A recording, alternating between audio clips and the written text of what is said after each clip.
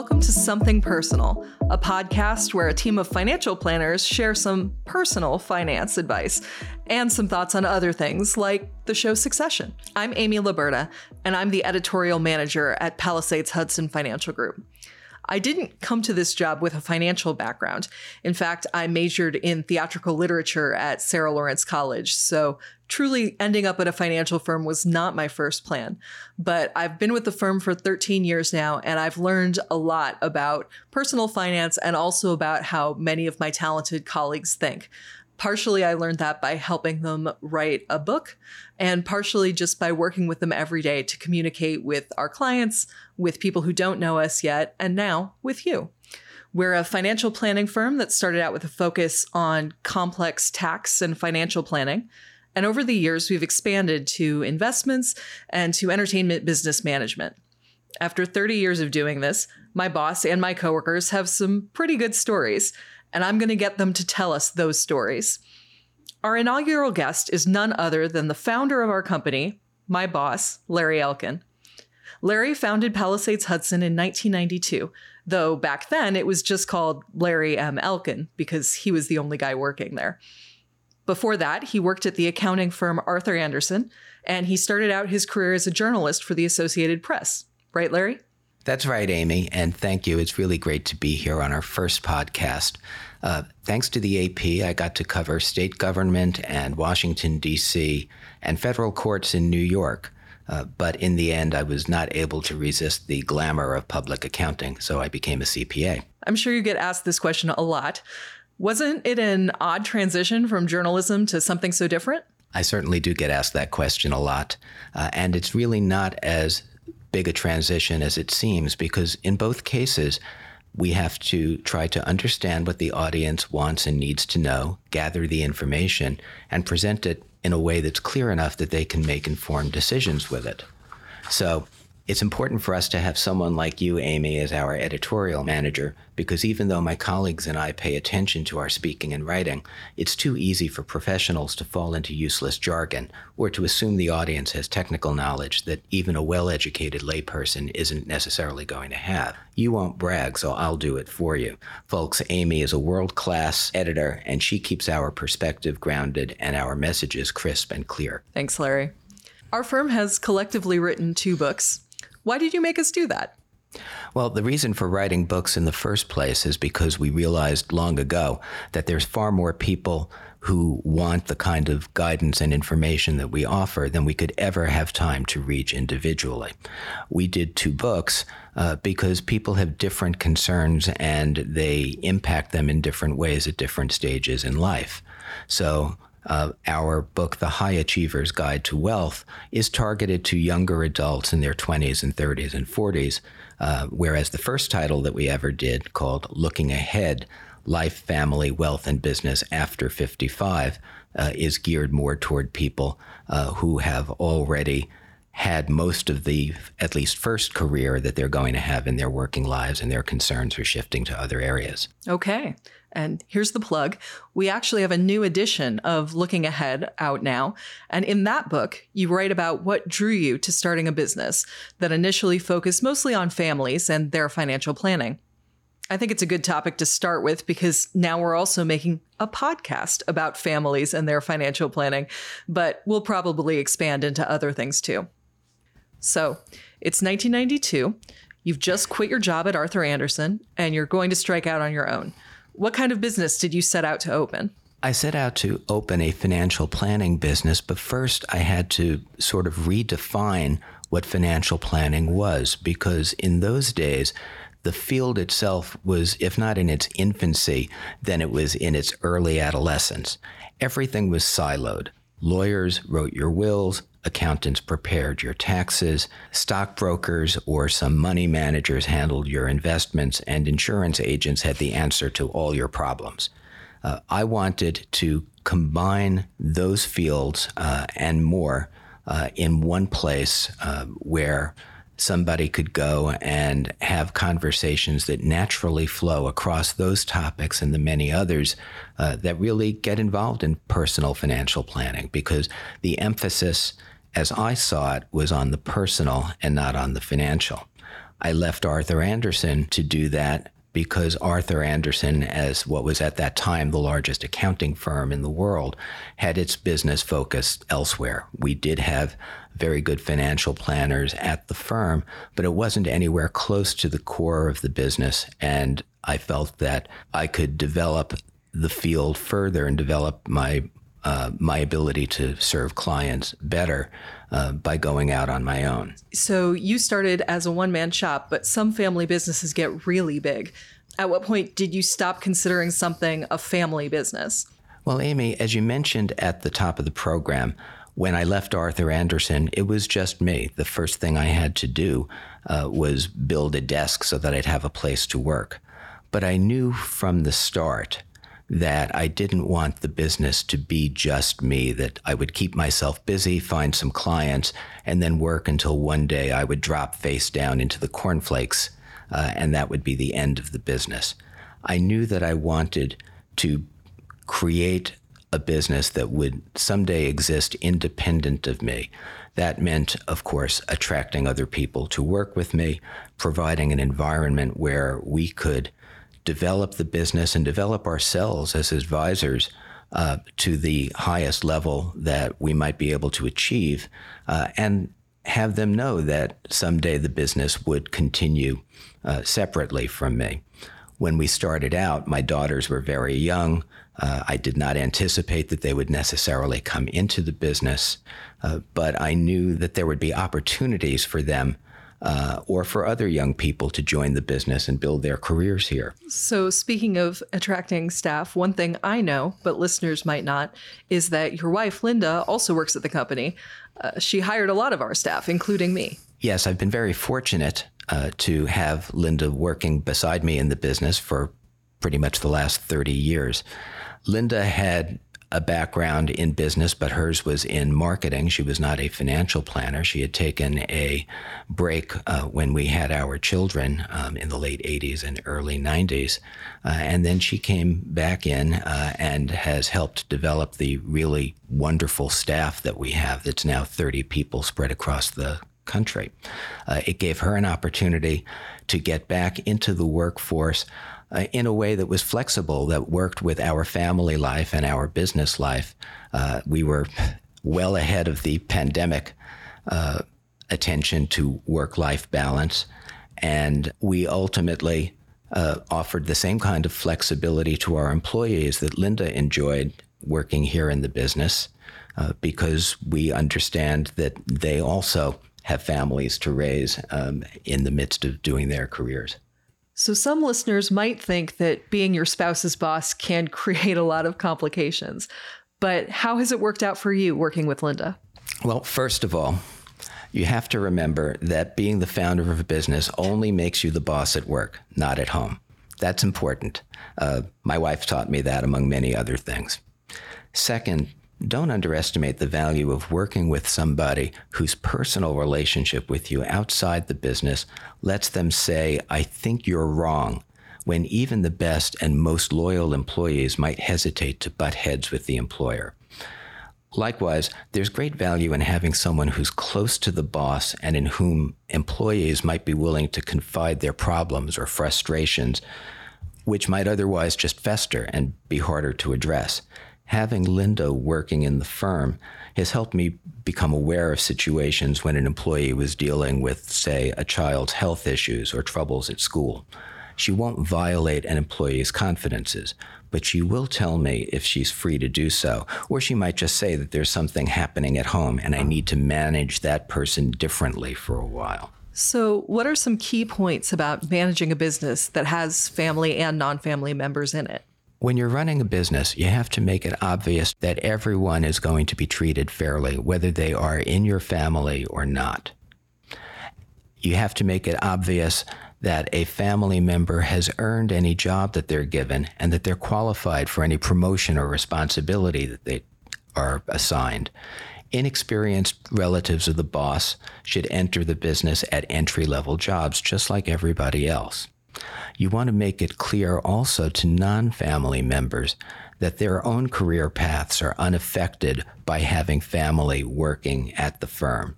And if you're determined to keep the top decision-making positions inside the family, you should do that as a way of maintaining the firm's mission and values. You don't do it just to make sure that the highest paid jobs go to relatives. Every employee, whether they're family or not family, should be paid everything that they're worth to the business, but not more. You have seen Succession, right? Yes, I have. If you were in Logan Roy's place, what would you do differently? Well, first of all, I would try to be a better father. Then I would try to raise nicer kids.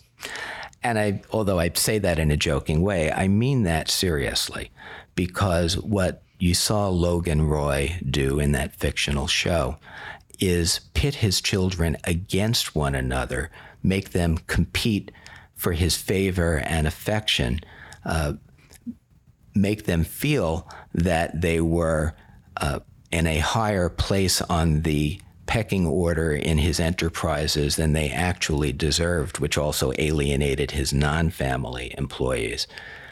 The fact that his children did form bonds and in their own ways tried to be mutually supportive was accomplished in spite of their father rather than with the assistance of their father.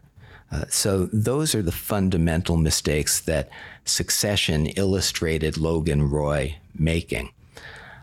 If one were to step back and say, well, what were the questions that Logan Roy should have asked himself if he wanted to set up an orderly succession for his business, it would have gone something like this. Who's going to own it? Who's going to control it? And who's going to run it?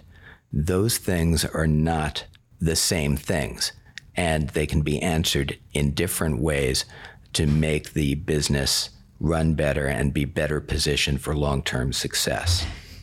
So, Larry, in other words, Logan Roy didn't play favorites. He was manipulative and abusive towards family members and non-family employees, too. In the much smaller, but admittedly real world of Palisades Hudson, how have you avoided some of Logan Roy's mistakes? Unlike Logan Roy, who made his children dependent on him and his business, I was very supportive, along with Linda, of our daughters having their own careers, and they're both successful in their own professions.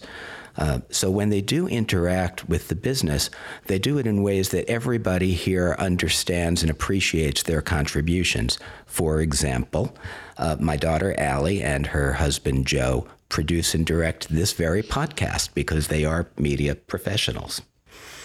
The family business, just to broaden this out a little bit, is a really fluid term. It does encompass the questions of who owns the business, who controls the business, and who runs the business. But that can mean so many different things in different contexts. In the Logan Roy fictional world, or in the Rupert Murdoch real world, you have families that found a business and it grows and it becomes a public company. So that family's role changes over time. Succession was all about who would follow Logan Roy. This fall, Rupert Murdoch finally turned over the reins at his age 92 to his son, Lachlan. But Lachlan is not in a position to manage or run the company. It's way too big. The most he can do as the new chairman of the board is to maintain the organization's values and direction as set by his father and adapt it to the times that follow. So family businesses have to grow and evolve along with the family. I think at the outset, a typical family business can be viewed as one that is owner managed. Right? In our case, I started the business. I was by myself. Linda came and joined it. Other people came and joined. But I was hands-on in terms of not only dealing with our clients, but helping to grow our professionals and help them build their careers here. As the firm grows, I had help come along and manage the business. And as this podcast series progresses, our listeners will get to meet many of the people that have helped make Palisades Hudson what it is. So I still manage the business as president, but I have a lot of other people managing different aspects of the business going forward. Since my daughters have their own careers and my sons-in-law have their own careers, that was also a factor in succession, it's going to change at some point. My daughters may still be involved in the business from the standpoint of overseeing it, setting policy, being on a board, but they're not going to manage it. The management part is going to succeed to other people who've grown up in the business and are much more qualified and capable to handle the day-to-day. So you mentioned that a lot of people start their careers here and all of us get developed here. When did you decide, and what made you decide that you wanted to work with people who were starting out in their careers mainly? I think that's something that every founder of a business, especially but not only a professional service business, has to think about is your goal to simply perform the professional service and hire people to assist you in doing that until one day the bowl of cornflakes finds you? Or is it to do something else? Is it to create an organization, create a thing that eventually becomes independent of you and can exist without you? And if that's the case, then you're looking for a certain kind of person or a certain group of people who can essentially carry on and build on the work that you've done up to this point. In a professional services firm like ours, just to use our familiar example, that's going to fall into two broad groups of people. We have the client service professionals that we bring in and train and introduce to our clients and who help us build the business and serve the people that we work for. But you also need an administrative side, an organizational side, something that gives structure to the place. When I first started out, I was the person who took out the trash at night. That doesn't happen anymore. Things get bigger. Functions become developed. And so for us, or for me, managing the business wound up having kind of two parallel tracks. For our client service people, we ask so much in terms of the expertise that they have to develop that it's really, I've always estimated, about a 10-year process from the time you get somebody in the door until the time they have fully matured into the role that we play for the people that we work with. They have to become experts in income taxes, in estate taxes, very comfortable with insurance, very comfortable with cash flow, experts in investment management, all these different skills combined in one person, where any one of these things is a profession in and of itself. So this is something that's incredibly demanding.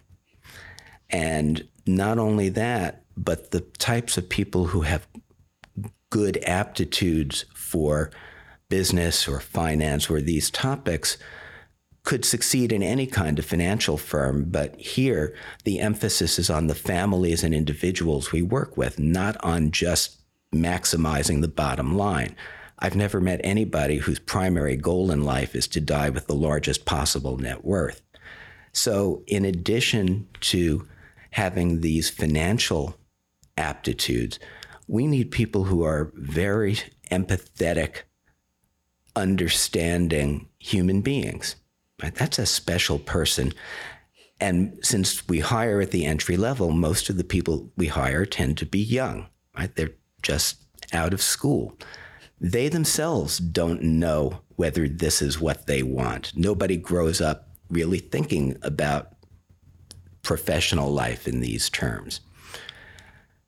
So there's a process of training on my part and development on my part and self-discovery on their part. And these are people that by and large could succeed almost anywhere, doing almost anything. What ultimately happens is we know very quickly whether they are right for us. They take a little bit longer, maybe a year or two, to figure out whether we are right for them. And that's all fine, and sometimes we're not, and people move on to other things. But when they do choose to stay, then we have the opportunity to build this long-term relationship between the individual and the firm, between the advisor and the clients, between my family and the people that work here, and ultimately their families. So that's the client service side. But we need all these other things to happen. And so with our administrative side, what's happened is we've tended to hire people, again, at entry-level positions. In some cases, they were actually in high school or college working here part-time and then came to work here full-time. Yeah, I felt like sometimes the odd person out because I was in my mid-20s before I started working here. It seemed like a bit of an outlier. Yeah, you were the voice of experience when we got you in your mid-20s. But with those people, again, it's been a process of discovery of what are their aptitudes, what are their skills and their interests, and then how do you merge those aptitudes and interests with the needs of the business and let everybody succeed. So internally, we've taken these people who came in essentially clerical or administrative jobs, and we've built one person who is an IT expert, one person who is a facilities manager, one person who is our financial manager, one who is a human resources professional. And then there's you, Amy. We have an editorial manager. We are a 30-person financial advisory firm with an editorial manager. And when I talk to some of my peers, they're so jealous. Like, how do you do that? But I didn't do that. You did. Yeah, as I mentioned at the beginning of our conversation, I certainly didn't expect to be working at a financial firm either. So it was kind of kismet on both sides. But it's been really interesting on the admin side to watch my colleagues also grow into these roles and expertise over time, where it's sort of, to your point about the staff earlier, you've hired a lot of very smart people, if I do say so myself. And I think a lot of people who work here could succeed in all kinds of roles, but there's been sort of a symmetrical growth as the business has grown and as its staff has grown over time. And what you call symmetrical growth, or I would have called organic growth, is really, I think, the mark of a successful family business. I've always said that a healthy business is like a baby. It cannot help but grow. Existing customers or clients stay. New ones find their way to you. They need more people to help them. As the business grows, it becomes more complex to manage and support. So you need to have a support infrastructure that lets that happen. It will all happen organically. You can force it or accelerate it through mergers or other financial techniques. But any strong business is going to grow over time in and of itself with the people who are in it. And I guess that brings me to another dimension of a family business that I don't think I would have thought about the day I was starting this, but I've learned it over time. And that's the interaction between me as the founder and eventually the mentor or teacher of our staff and the parents who sent those young adults to me. You don't necessarily think about a relationship between the business and the parents of the people that work there. But for us, it has been very important and incredibly rewarding. As a parent of younger adult daughters myself, I appreciate when they work for somebody who is interested in their personal and professional welfare, who helps them grow, who treats them decently, right? There's no need to do other than that, but not everybody does. So I appreciate it when it's directed toward my adult kids.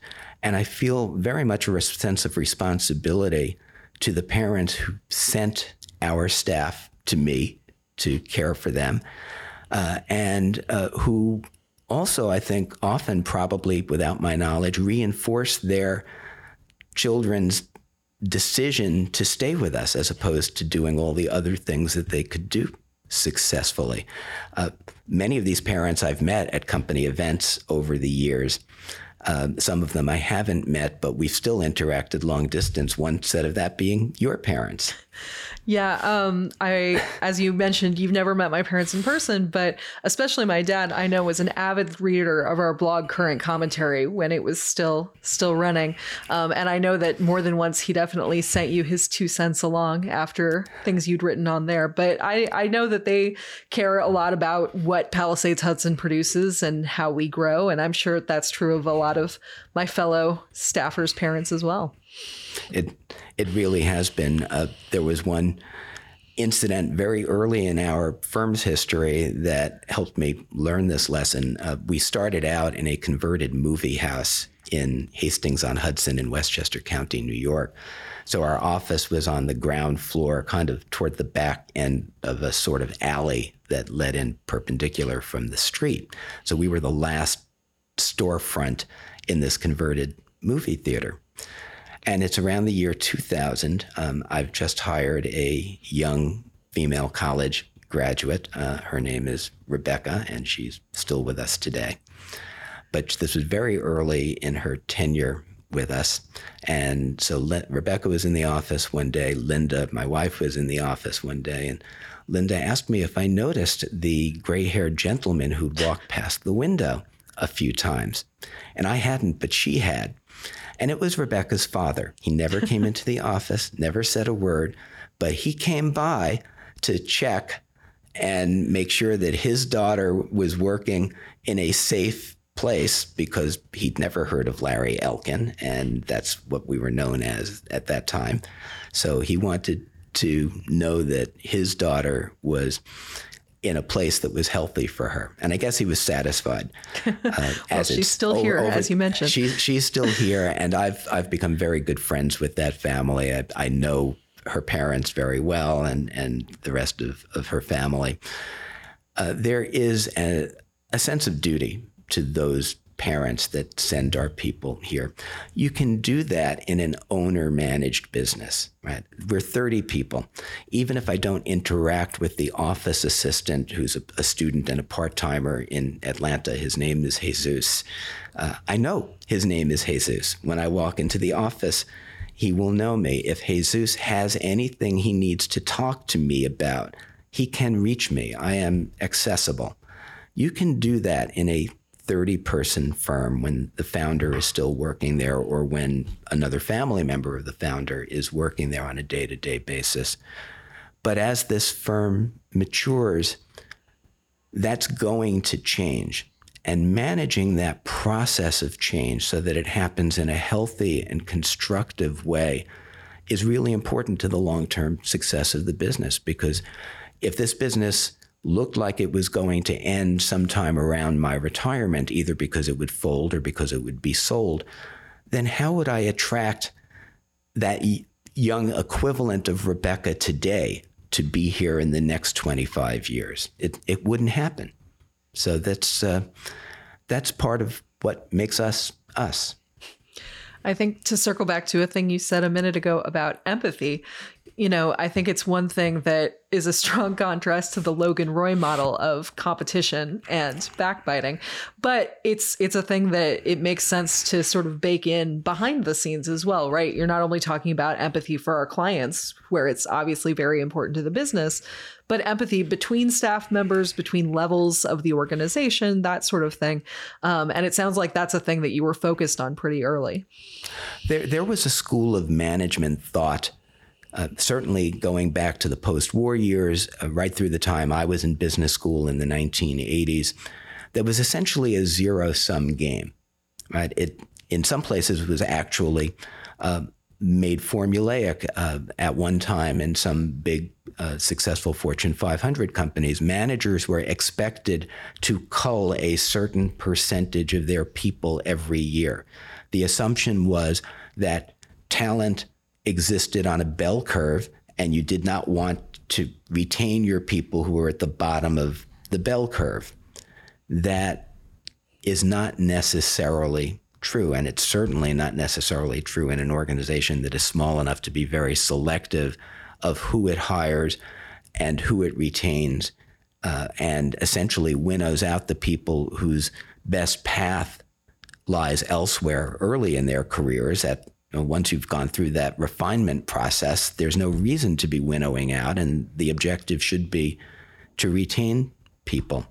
But that attitude that Logan Roy exemplified of making people compete, of making people become winners or losers because you couldn't all be winners, is not true in most areas outside competitive sports. Right? Success is not a zero-sum game. And in our world, we have different classifications of people, people on the employment ladder, but there's no quota that says, well, I can only have so many managers and the rest have to be associates. When somebody is doing manager functions, which has more to do with their set of responsibilities, either internally or with clients, then they're a manager. Right? When they've developed that level of skill that lets them really be the primary caretaker for a client family, they're a senior client service manager. Or if they have other firm-wide responsibilities that are essentially strategic, not operational, well, then they should be an executive. And there's no point in defining that to mean, well, there's only X number of places on the organization chart that can be filled. And so over time, you're going to have sort of a top-heavy seeming organization chart if you really are retaining people, but that's going to be because your people are performing at a high level. That's what you want. That's not something to be avoided. All right. So you've taken a lot of care assembling this staff, sort of focusing on people's skills as well as their temperaments and their personalities. In your vision, in an owner-managed business like yours, whenever you depart the scene, what are you picturing happening next? My goal is for my daughter's other family members, potentially down the line, to maintain the essence of what makes our firm what it is, to benefit from it financially, but also professionally and intellectually and emotionally, because they'll be the caretakers of our mission, our values, the philosophies that let us in good conscience take a 21-year-old new college graduate and ask her to build her career here for decades to come. I hope they'll do that.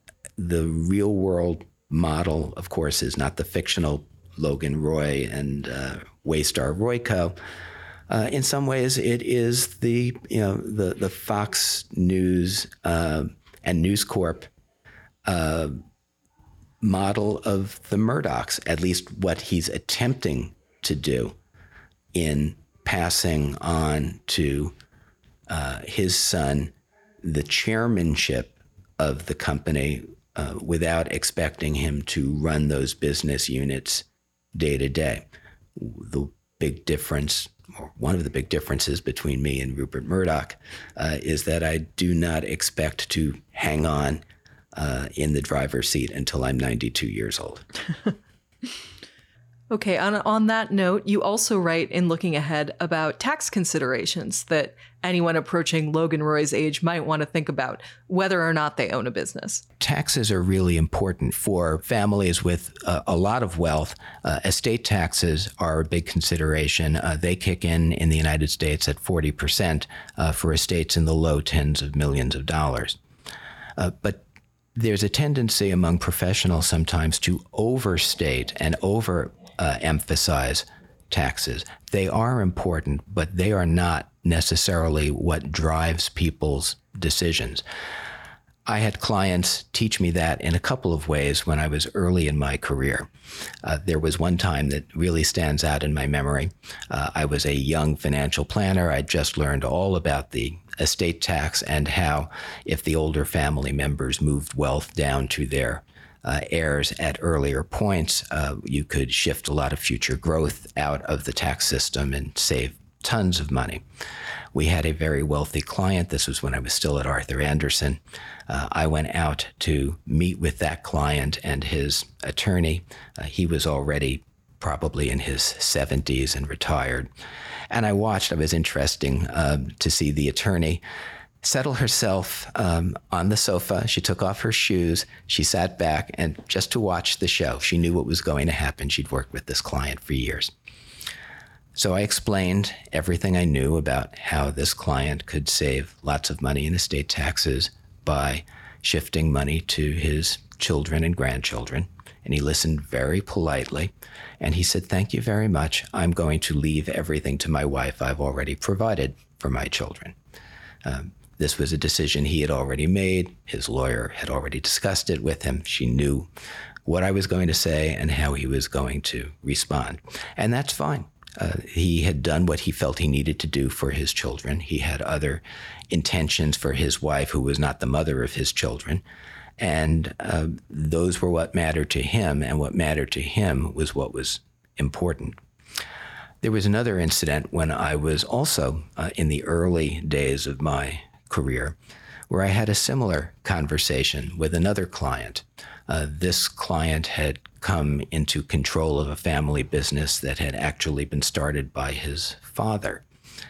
And so I went through a similar explanation of the importance of moving funds down generations at the earliest point so you could get future growth out of the taxable estate. And this client looked at me and said, "I don't want to give a lot of money to my children because if they have more money than I do, they won't respect me." So I absorbed that, and whether I agreed with that or how I felt with that about that was not important. What mattered was that this was how this client felt, and any planning I was going to be able to do with him had to take into account his situation and his family dynamics.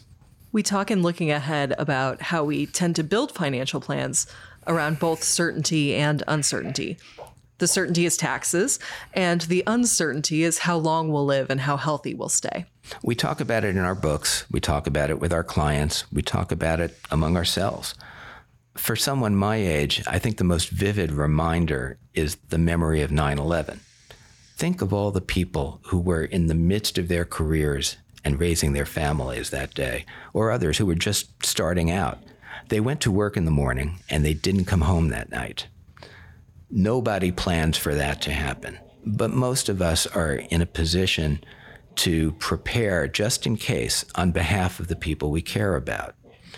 In the end, financial planning is about setting priorities, making choices, getting our affairs in order, and then revisiting as often as necessary, because life's going to happen whether we're ready for it or not. I had a client who used to talk about what would happen if the beer truck hit him.